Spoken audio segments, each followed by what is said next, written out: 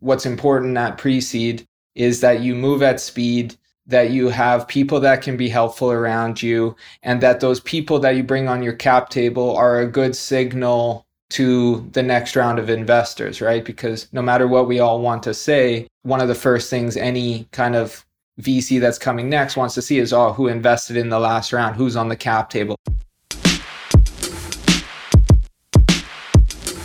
Welcome to episode 16 of our podcast. I'm here with Arnav, and today we have the pleasure of hosting Chad Fox from Fox Ventures. So maybe Chad, you could start us off by telling us a bit more about your story, how you got into the MENA region in the first place, and a bit more on your background. Perfect, Stephanie. Well, thanks first to you and Arnav for having me today. Like you mentioned, I run Fox Ventures, which is early stage fintech focused VC. I would say I call it more of like an institutional angel investor than a bigger VC, but I'm sure we'll get into that a little bit later. I'm originally Canadian, been outside of Canada for about the last 12 years. I first did a law degree in New Zealand and then started practicing, and that led me to Dubai. I was looking for an emerging market at the time, and nobody in my network was smart enough to tell me to just go to San Francisco and figure it out there. So I had some friends in Dubai and that said, hey, come on over, and ended up landing a job at a corporate law firm. And being one of the younger guys there, I was always kind of given the weird and wonderful new technology clients that walked in the door. And, I was very fortunate early that it was a German law firm actually with an office in the building right beside where Rocket Internet first set up their office in the region. And so, one day they walked through the door and needed some legal advice, and that got put on my desk. And that led me kind of down the venture path, so to speak. And just over time, I left that law firm, went to a bigger technology focused firm called Bird & Bird. And then I left. One day, I found I figured out at that time I was spending a lot of time with, battling between the partners at the firm and my clients on, fees for early stage companies. And so at some point, I made the decision that if I wanted to keep working and advising early stage founders, I needed to think about doing it a little bit differently. And so I originally left and set up my own law firm. And then that kind of progressed to where founders were like, oh, now you have flexibility on fees. Do you want some equity? I was like, well, this is quite interesting.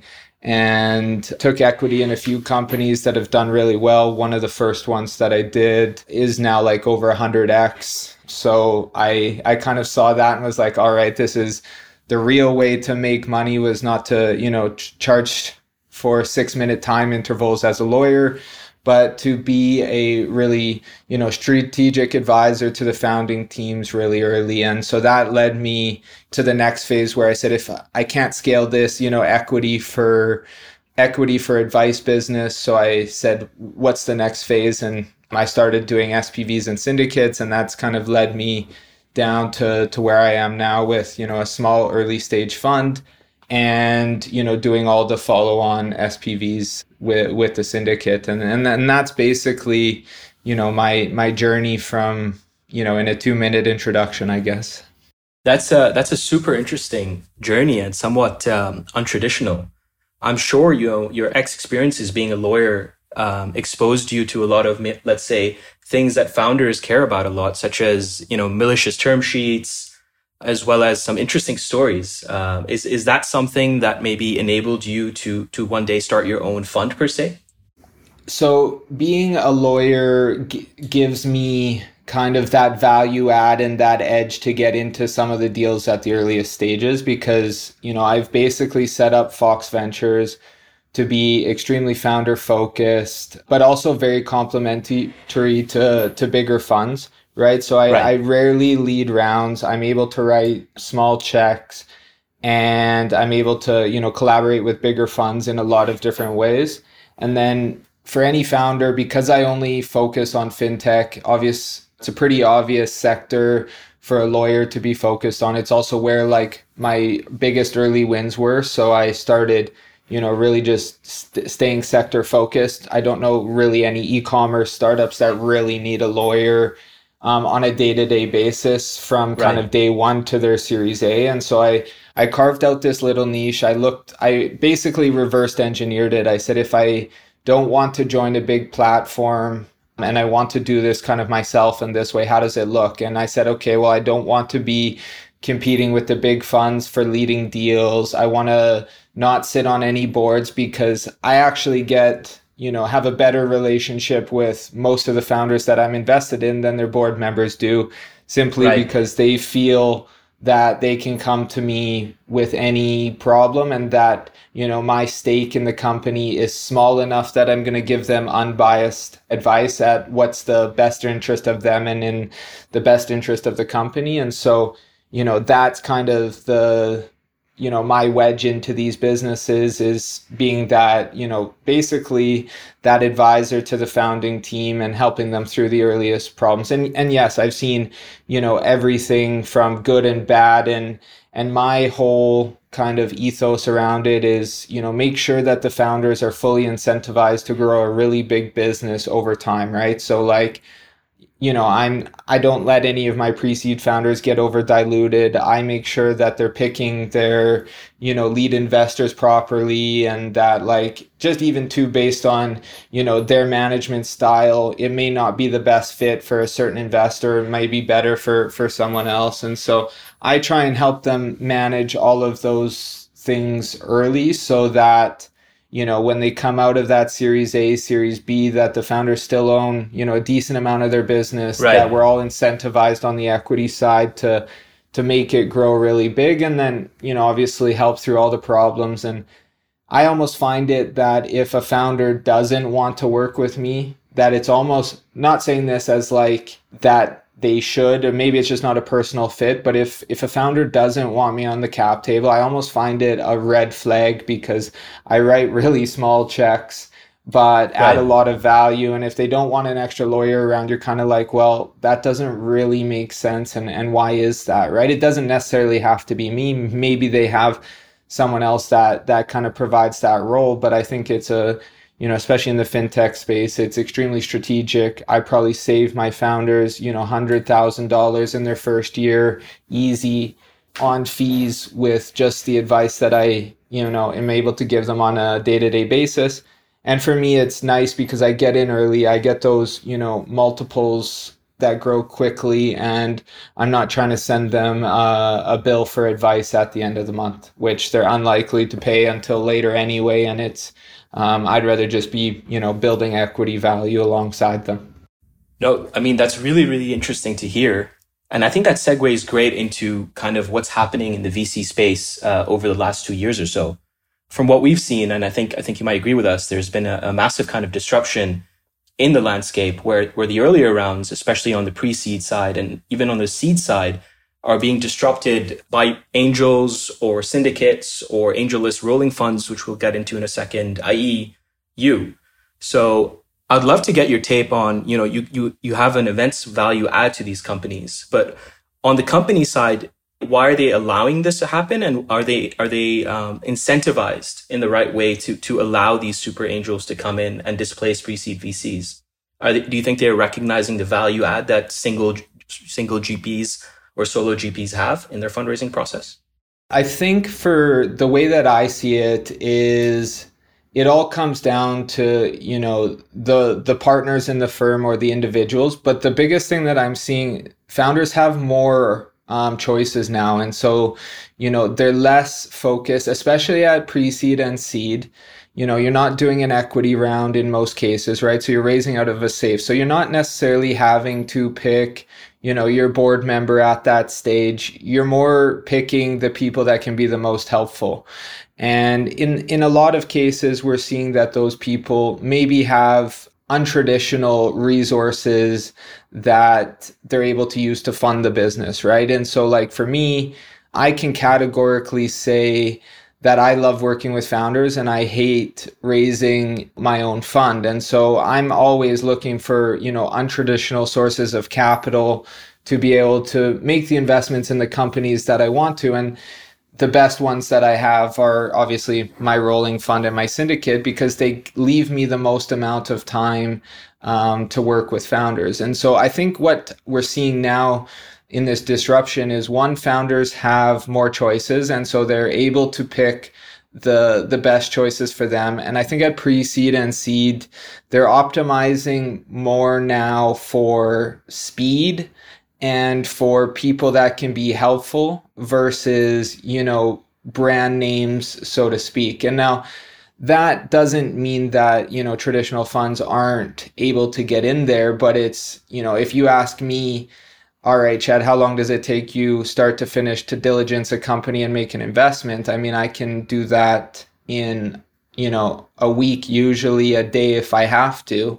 Whereas, because I am a solo GP, I have the backing of my LPs to move quickly. And I think that's the biggest reason why, there's just more choices out there, and founders at the early stage are learning, they're more educated as well around what's important at that stage, right? So what's important at pre-seed is that you move at speed, that you have people that can be helpful around you, and that those people that you bring on your cap table are a good signal to the next round of investors, right? Because no matter what we all want to say, one of the first things any kind of VC that's coming next wants to see is, who invested in the last round, who's on the cap table, right? Like that's still, no matter what, investing is still a FOMO business to some extent. And so I think if a founder optimizes those three things and then optimizes, their dilution, then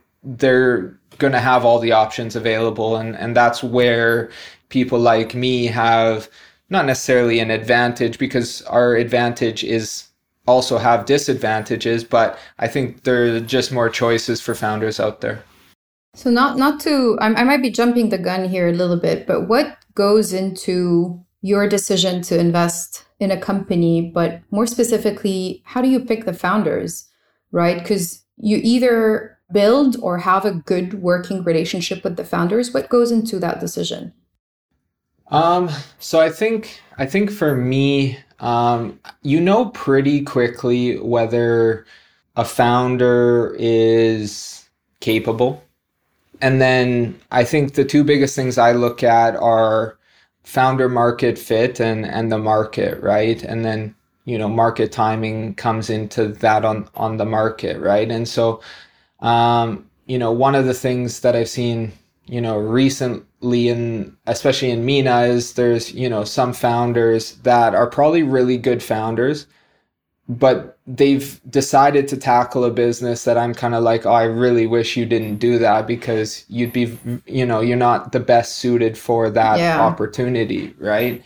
And so I look at, and I spoke to, a few friends that are scouts at, tier one firms in the US, and in a really good market, a mediocre founder can make a really big business, but an exceptional founder in a bad market can, maybe make a mediocre business. And, we all know that venture is, you're not going into an investment to make, 3-4x. Everything has to be, 100x potential, and to, those massive risk reward profile, right? And so I always look at the market. Is the market big enough? Is the timing right for this market? Because maybe the market's big enough, but maybe they're, a couple years too early where, it may not work out, or maybe, and that's not always easy to judge. And then it's like, what does this founding team or founder individually bring to the table that makes them the right person to tackle this opportunity? And those are the basic things. And then the last point is like, do I want to work with them for the next 10 years? And can I be helpful to them? Do I feel comfortable? And that's more of like a gut feeling, I think, as well, versus, anything that I can write down on paper. And that's why like most of the investments I've made come either from, people that I go out and source myself, right? I look at a theme and find them, or they come from, people I've invested with, or from people that, I trust quite closely. And so it's, I'm not seeing, doing a lot of deals that, come from other sources, really. No, understood. And I think you bring up a really interesting points. One of the things you mentioned earlier into our conversation was your sectoral focus on fintech. I think you mentioned that you did a lot of deals on in your previous roles in the fintech space. Was that the primary reason that you kind of found fintech, or were there other reasons in such that the sector was really exciting to you, or there was a specific problem that you wanted to solve or fund? The reason I chose fintech was two reasons. First was some of the early companies that I was working with, the best ones were in that space. And also coming from a legal background, I looked at it and said, okay, if I'm going to carve a niche, I need to be in a regulated industry where my skills are useful, right? Like I said earlier, you don't need a lawyer on the day-to-day basis in an e-commerce business or, something else. And so I looked at like, what are the highly regulated industries that are there? And fintech was the most interesting to me. The other thing was is in the MENA region at the time and still there was nobody really that focused specifically on the space. And the other thing that took me kind of out of the, a pure geographical focus was the fact that at that time, 4 or 5 years ago, there wasn't enough deal flow that was like, you could do just like a pure MENA focused fintech, investment strategy. And so the way that I look at it is kind of, if I took this group of investors and dropped them in San Francisco, London, New York, wherever else, Singapore, would they be able to successfully, run this exact same business? And that's always something I try and, look at it as part of my diligence process. But for me is I just said, if I don't want to have a geographical focus, then I have to have a sector focus, and financial services was, one, the most interesting to me personally, and two, the one where I could add the most value. No, absolutely. And just to touch on that geographical focus point, one of the things that I think a lot of VCs are seeing, and I think you are seeing in emerging markets is, a copycat business model. And I think Rocket was, one of the first people to do this, venture building out similar business models around the world. So is that something that you focus on a lot? We see business models transcend into emerging markets all around the world within phases. It goes from ride hailing, and that can go to quick commerce to the digital ledger companies. So maybe now the Brex and the Ramps, we're seeing a lot of them come up in emerging markets. I'd love to maybe touch on that and ask you whether you think business models are truly global and transferable. So the answer is the core business model is transferable, but you have to have a deep understanding of the geography that you're dealing with. And so even from, my own investments, I only invest in places where I have an information edge, right? So you're not going to see me running around, Africa doing a lot of deals because I've never been to half the places that people are putting a lot of money. Same with LATAM, etc. Right? Right.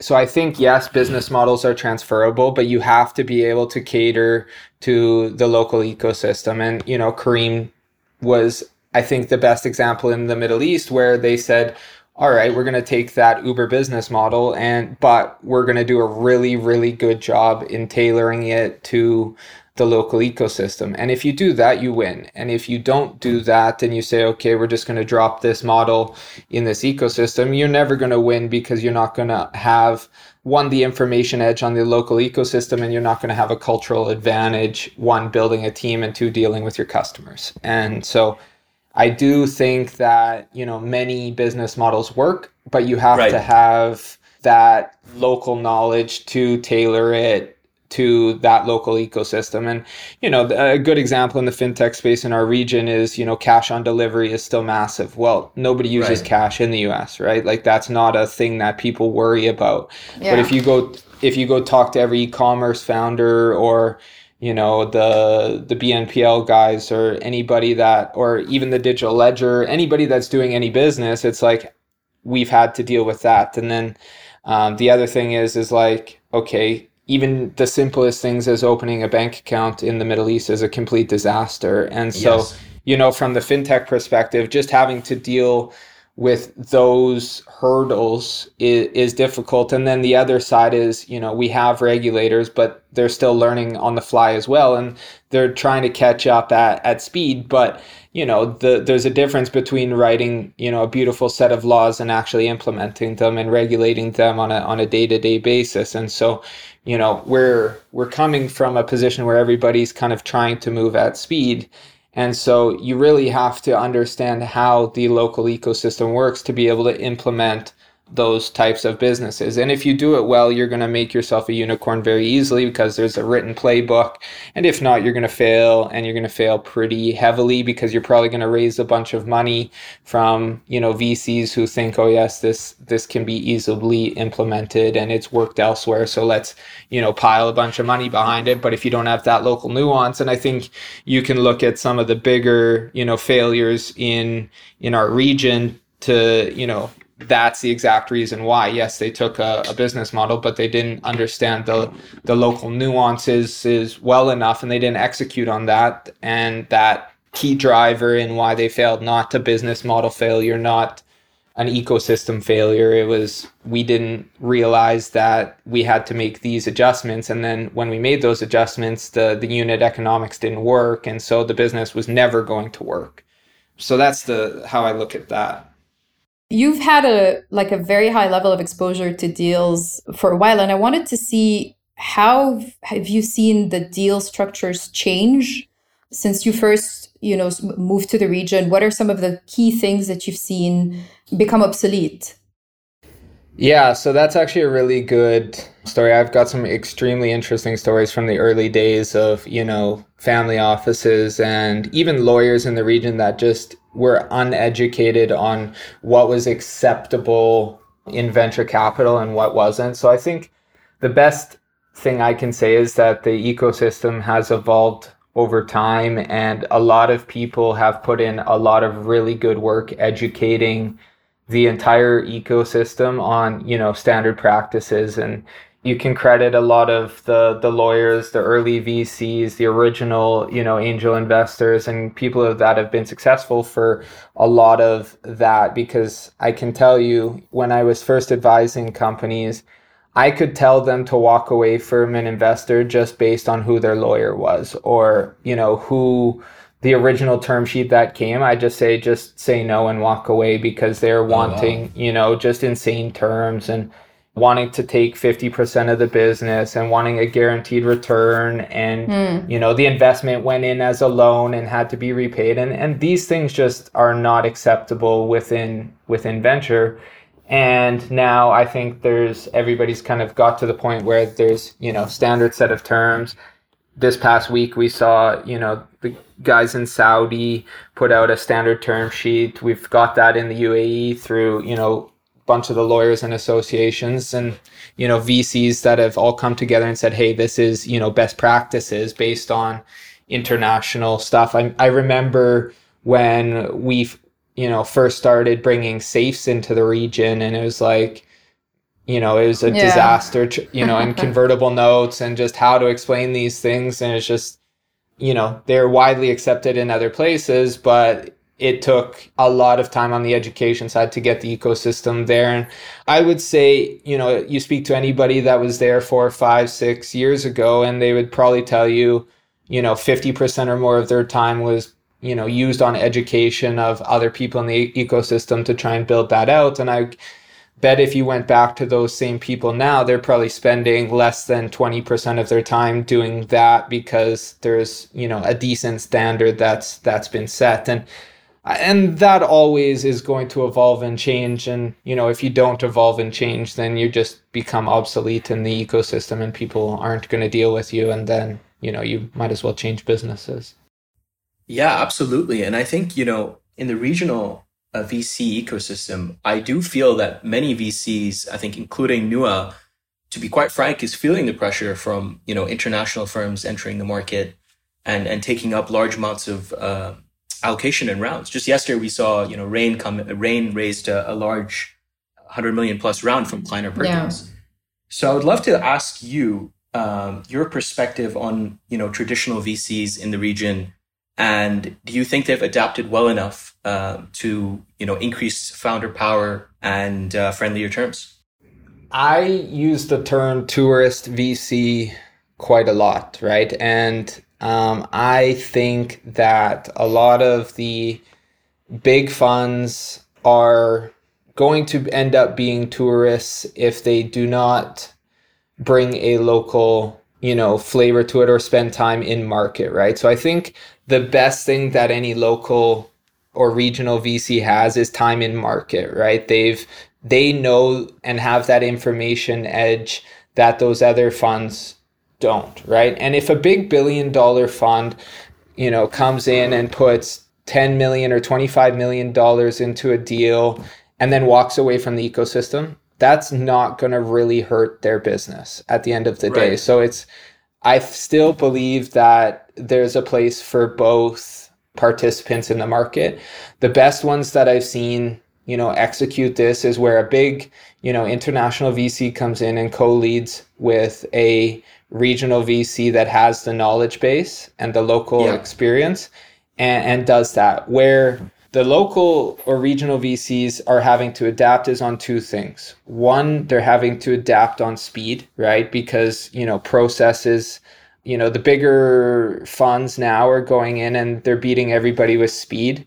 And then the other thing that they're also willing to offer is they're less price sensitive, right? Because they have a different metric just based on the size of their funds, etc. And so I think those are the things that are there. But I caution any, international VC from coming in and not having kind of some local participants on the cap table, because again, like I said, you have to have an information edge anywhere that you operate. And I would argue that even, the deal you mentioned is a very prime example of how that could go very wrong.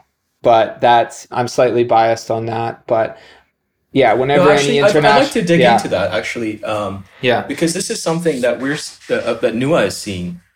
Founders today are getting higher valuations because there's more money in the market. In some cases, it's great because the founders are more incentivized. However, one thing I think, and this I might be wrong here, but founders don't realize is there is still a catch-22 on taking such cheap capital, which is you need to grow into whatever valuation that an international firm places on you, as well as if you don't have enough local players or local VCs on the cap table, that capital may not follow up. So I'd like to ask, when you're in a position in advising pre-seed startups very early on, especially on the legal side, are you pushing them towards, a kind of local VC, international VC structure? And do you think founders realize that it's not all good taking such cheap capital in a way? So I always take a founder first approach on everything I do. And so my first goal is always to make sure that the founders are most incentivized to build a really big business. Okay. I also try to make sure that they don't make any mistakes along the way, right? So I don't I don't want to see them go and do a down round. But my job as an advisor to these founders is to show them, where their blind spots are and not make the decision on their behalf. And to be honest, I've seen some, regional VCs that have had the opposite effect, where they've over diluted founders really early because they felt that the valuations were whatever they needed to be. And so a lot of the times I will push founders away from that, but it's not just because of they're a regional VC. It's because that particular partner hasn't evolved their thinking around what is going to build a big business. And my view, especially in the region, is we are limited on talent, right? So if I say across all sectors, we're likely to see, 10 to 15, maybe 20 entrepreneurs per year start businesses that are able to make, those outsized returns. As VCs, we shouldn't be as concerned about the entry valuation versus getting in on that cap table. Because, I've seen a lot of VCs in our region say, okay, I am strict on my entry valuation, and then they're just in all the bad deals because they weren't able to get in the good ones. And I personally believe, and this is why I look at a lot of geographies, is that there's a limited talent pool in the region. And so being on that cap table is going to make you more money than not being on that cap table, especially if you were just focused on price. Now, I do make sure that founders try and have a good mix of people, regardless of, where their funds are domiciled or where they are. And everything that I do is to try and make sure that we signal properly for the next round, and also have people that are able to help build the company to hit those milestones. So whether it's a regional VC, a super angel, a corporate, or an international VC, those are all those things. And the one thing I say to founders is, if a good example, we've seen some of the big funds come in, okay, Kleiner, this is actually their second investment in the region from the same partner. He did a deal in Pakistan, but again, I call a lot of them tourists because and this isn't a bad thing, they're all going to spend time, but they have more money to learn and make mistakes. Absolutely. Than, if you make a bad $10 million investment out of a $1 billion fund, that's nothing. They'll claw that back, no problem. If you make a bad $10 million investment out of a $50 or $100 million fund, that's probably going to sink your fund, right? And there's a lot of different things at play there. But I think what I always tell founders is there's 3 boxes that I put investors in, right? There's your lead investor. There's your super strong strategic investor, which is kind of your second seat. And then there's your super value add small checks, which is your third seat. And I always tell founders that we look at those at every round based on those 3 things. Who's leading? Who's that kind of strong supporting role? So if you're looking at an international deal, I would say, okay, let's have the big check, international check, be that seat 1. Let's have that strong regional VC be seat 2. And then people like me slide into seat 3, where we add more value than the cost of our check, right? And those are how and those are 3 separate funnels. And if you look at where all the big international VCs have come in, the ones that are doing it properly are going in that same way. They're not coming in by themselves and writing checks blindly. They're coming in with someone like Nuwa that says, all right, let's, figure out how this works together. And, that kind of de-risks everybody, because, once a big fund, a Klein or a Sequoia, Andreessen, any of these, bigger funds comes in and starts putting money into the ecosystem, I mean, those company, Tiger, whoever it is, you tend not to bet against those ones, because even if you don't think that they made the right decision there, right? Which I can tell you, on majority of the investments that I've seen those big funds come in and now, I've felt, at least in my own personal bias, that they haven't backed the right participant in their sector. But again, are you going to bet against those players? And I think our ecosystem is getting to the point where you can start to make that. But in most cases, you're unlikely to bet against the player that's, brought in one of those big $1 billion funds, because no matter what, I don't care what anybody says, when you bring in one of those funds, you're always going to find follow-on capital, just because they've got that name on the cap table. It makes the job 100 times easier. Yeah, especially in this region, I think signaling is extremely important. Well, there's a lot of people that will say, people don't have their own opinions on this, but I would say signaling is important everywhere. But yes, I mean, there's a lot of hype around when those funds come in and do something. And the way that I look at it is, yes, it's a good signal for other international investors to look at it, but it's also a good signal for local investors. So even if you're not hitting your milestones, you're likely to be able to go to a local investor after someone and they're going to say, oh, I want to be on the same cap table as Sequoia. Absolutely. right? Or whoever it may be. And that's not necessarily a negative. That just shows that our ecosystem isn't mature enough yet to understand where, you have to invest with conviction. Yeah. I'd like to bring the conversation a little bit more towards Chad Fox and Fox Ventures and what you're building and what you've done so far. So, after transitioning from law, you went towards investing in companies, and the way you did so was via AngelList, if I'm correct on that. I'd love to kind of probe you on, why AngelList, and why did you choose the syndicate model and then transition into the solo GP rolling fund model? If you could maybe touch on that a little bit. Yeah, so the evolution is kind of as follows. I started off as a lawyer, then I at a big firm, and then I moved to, my own firm, and then I started, advising for equity, and then my contacts were like, hey, I want to invest in the companies that you want to do. So I started doing it like offline, syndicate model by, putting together SPVs, just friends. And then it was just a natural evolution. The next thing I looked at was like, okay, I need a platform. And so I invested in one in the UK called Vauban, which I still use a lot.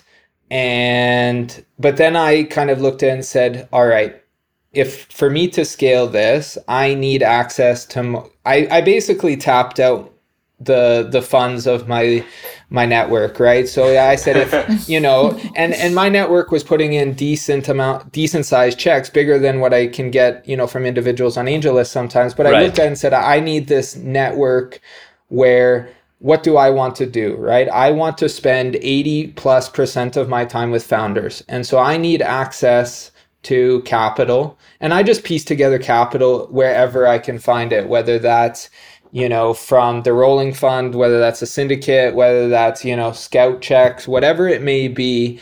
I use that as more capital to continue to do what my core thesis is, which is to spend 80% plus of my time working with founders to help them build their businesses. And so going to AngelList was actually out of necessity because they have 40,000 accredited investors on their platform, and I could go to them and, raise enough capital to invest in these deals that I wanted to do. And so that's what led me to AngelList. I started with syndicates. I still love syndicates more than anything else because they give me that ability to write checks early. Right. And, spend a lot of time on not fundraising, right? The hardest thing with the rolling fund is that I'm always fundraising for the fund. Yeah. And I can tell you that I've given up 30% of my founder time to raising that money. But the reason I did the fund is because I operate at, pre-seed, sometimes before there are those signals available, which is what a lot of syndicate investors want to see, is the signals.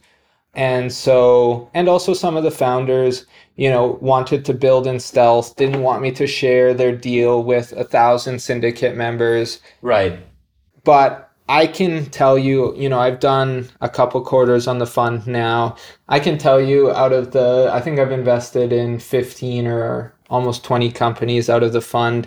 I can tell you I may have lost 2 deals that I did out of the fund if I would have gone down the syndicate path alone. And so I think the way that I look at both of those is there are options that give me capital to invest in companies and work with founders. And I'm always going to optimize how I invest in those companies with how much time I can spend with them, right? So I'd rather do a syndicate at pre-seed that invests $200K versus writing a $25K check, because my return and our LP's return, if it goes well, is going to be better than if I did, a 25 or 50K check out of the fund at their pre-seed and then wrote that, 100 to 200K check at their seed round. The return is better, and I'm able to go and do that. So I'm always looking for new ways and testing out, new ways of funding these companies. And I found that, at least for me,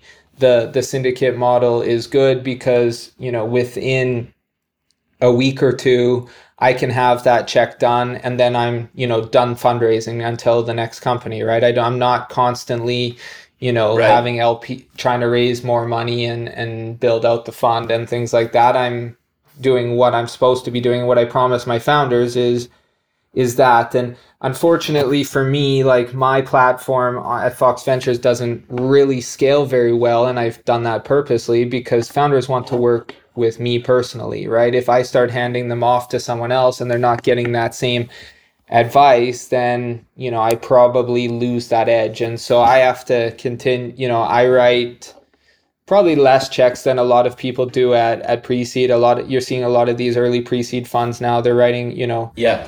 50 to 100 checks a year. I mean, that's never going to be me. I'm trying to write, get into 20 to 30 companies, and then continue to follow on. And the beautiful thing with, doing it, all my follow on through SPVs is that I can, if a company is executing, I can follow on until they IPO, right? I don't Right. have a mandate that says, I don't have limited capital per se, right, to follow on. No, that's great. I'd love to understand the pitch to a founder. In this region, I think we've only seen, or I've only personally seen maybe 2 companies that I know personally that have been on AngelList, and that's in the RUV model, where it's kind of invite only. But when you go to a founder and say, look, I'm Chad Fox, I can do X, Y, and Z, and I'm going to post this deal on AngelList to their 40,000 accredited investors. Is there a sense of friction from the founders if you go towards the syndicate model? Well, generally, first of all, I don't have access to all 40,000, right? About 1,000 people see my deal on a deal by deal basis. Now, I'm very transparent with how the syndicate model works, but I will always lead with how I can add value first, right? So I'm always starting with the fact that, how I can be helpful, and hopefully that overshadows the negatives of a syndicate. And the negatives of a syndicate are very simple, right? I have to share your deal with 1,000 people. Now, out of that 1,000 people, some of them might be very helpful and build out your network, right? So you're getting people, fintech founders, angel investors, family offices, people that are that have built businesses, you're getting access to a wider network, right? And so that's where that can be seen as a positive. The second thing is I never know how much money I'm going to be able to invest in a company. And again, that can be a negative or it can be a positive. I did it, one deal I did, I started off with $100K allocation and ended up investing $1.5 million into the company just because there was the interest from LPs. And it helped the founder because they had VCs that were taking, the round was oversubscribed, but a couple of VCs were taking their sweet time after committing to signing and wiring. So they just pushed them out. They said, if you're not going to, do what is required of you, then we're going to give your allocation to Chad. And so that helped the company out. And then the third thing is it, can take 2 weeks to close out a deal, et cetera. And I don't ever see that as a real negative. And so there are negatives or perceived negatives to a syndicate, but it always comes down to 2 things. One, who is the lead? And if you really want to work with that partner, it shouldn't matter where their capital comes from. And that's my basic view. It doesn't matter whether I have, $100 million fund or I have to hustle and raise the money on a deal by deal basis, right? If you want to work with me, then I think it's pretty simple to accept where my capital comes from, as long as it doesn't negatively affect the company. And I work very hard to make sure, 1, that founders know how I do it, and 2, what the pros and cons are, and then 3, manage any negative aspects that may come out of that, and that's just it.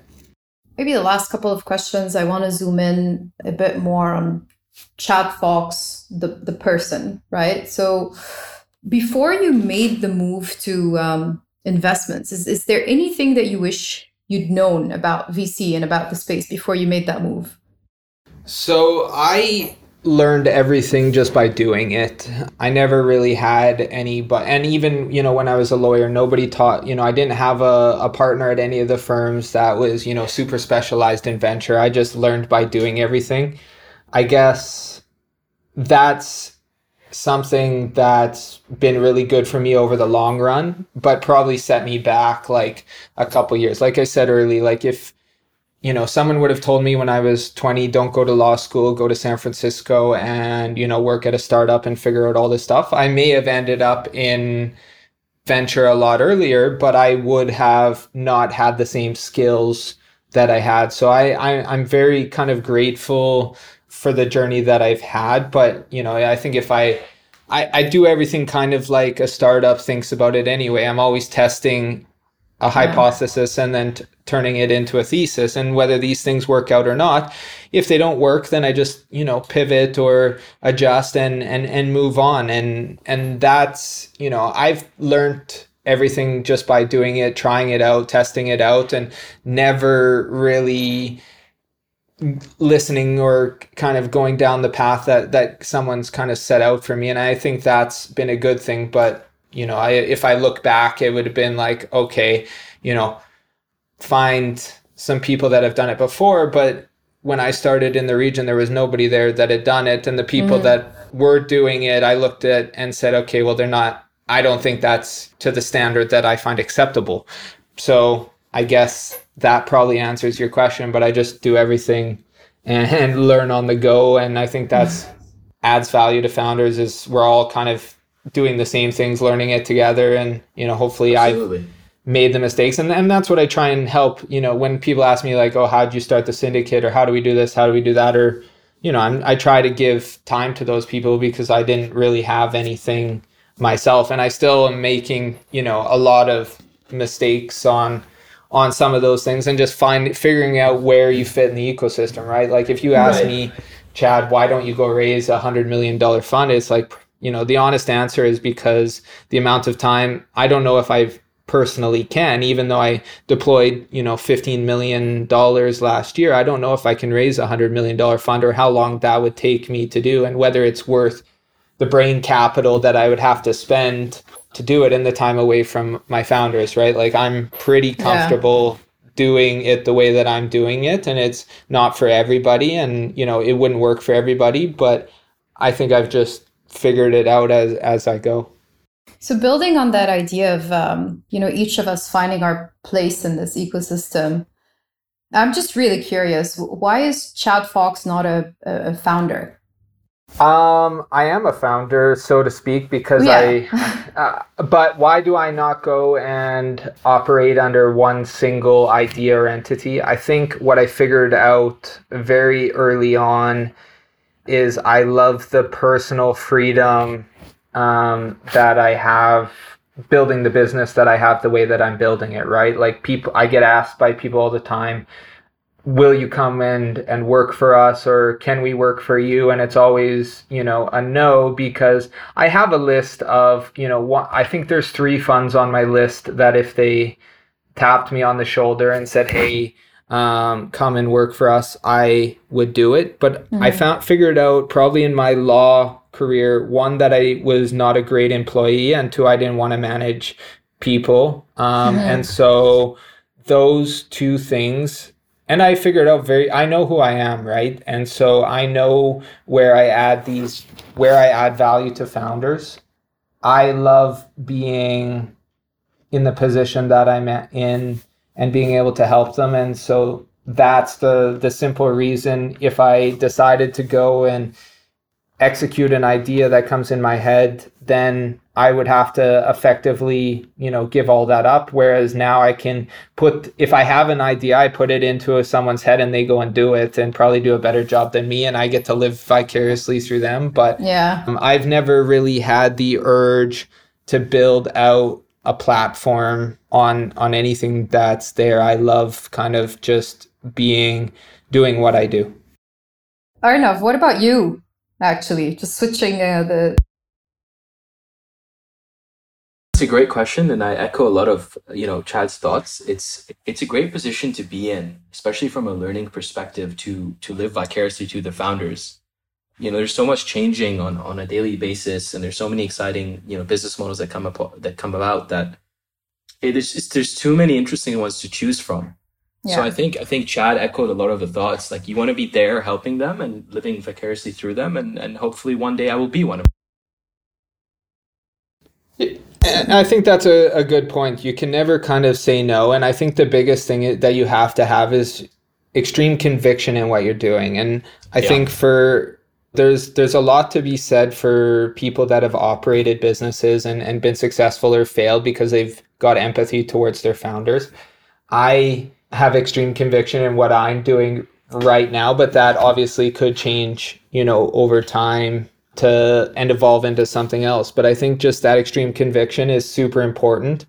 Yeah. And I think, at least for me, the value that I'm able to bring to all these founders is I've been through, the good times and a lot of bad times with a lot of founders.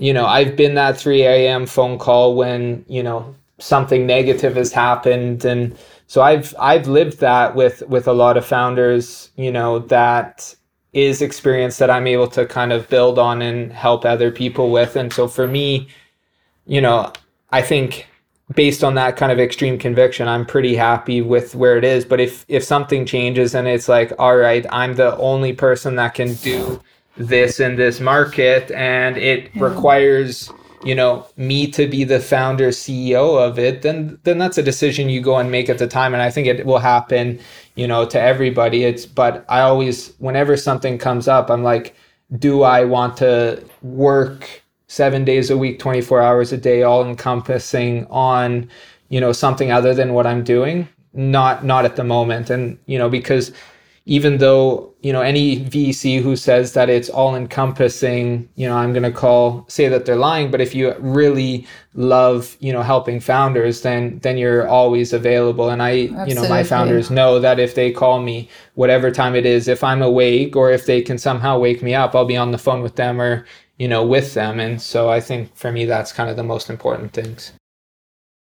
That's really well said. That's awesome. Yeah, that's awesome. All right. I think that's all the time we have for today. Chad, I really want to thank you for taking the time to do this. It was awesome. Yeah, absolutely. Thank you so much. No, and thank you guys for having me, and hopefully we get to do it again soon. Absolutely.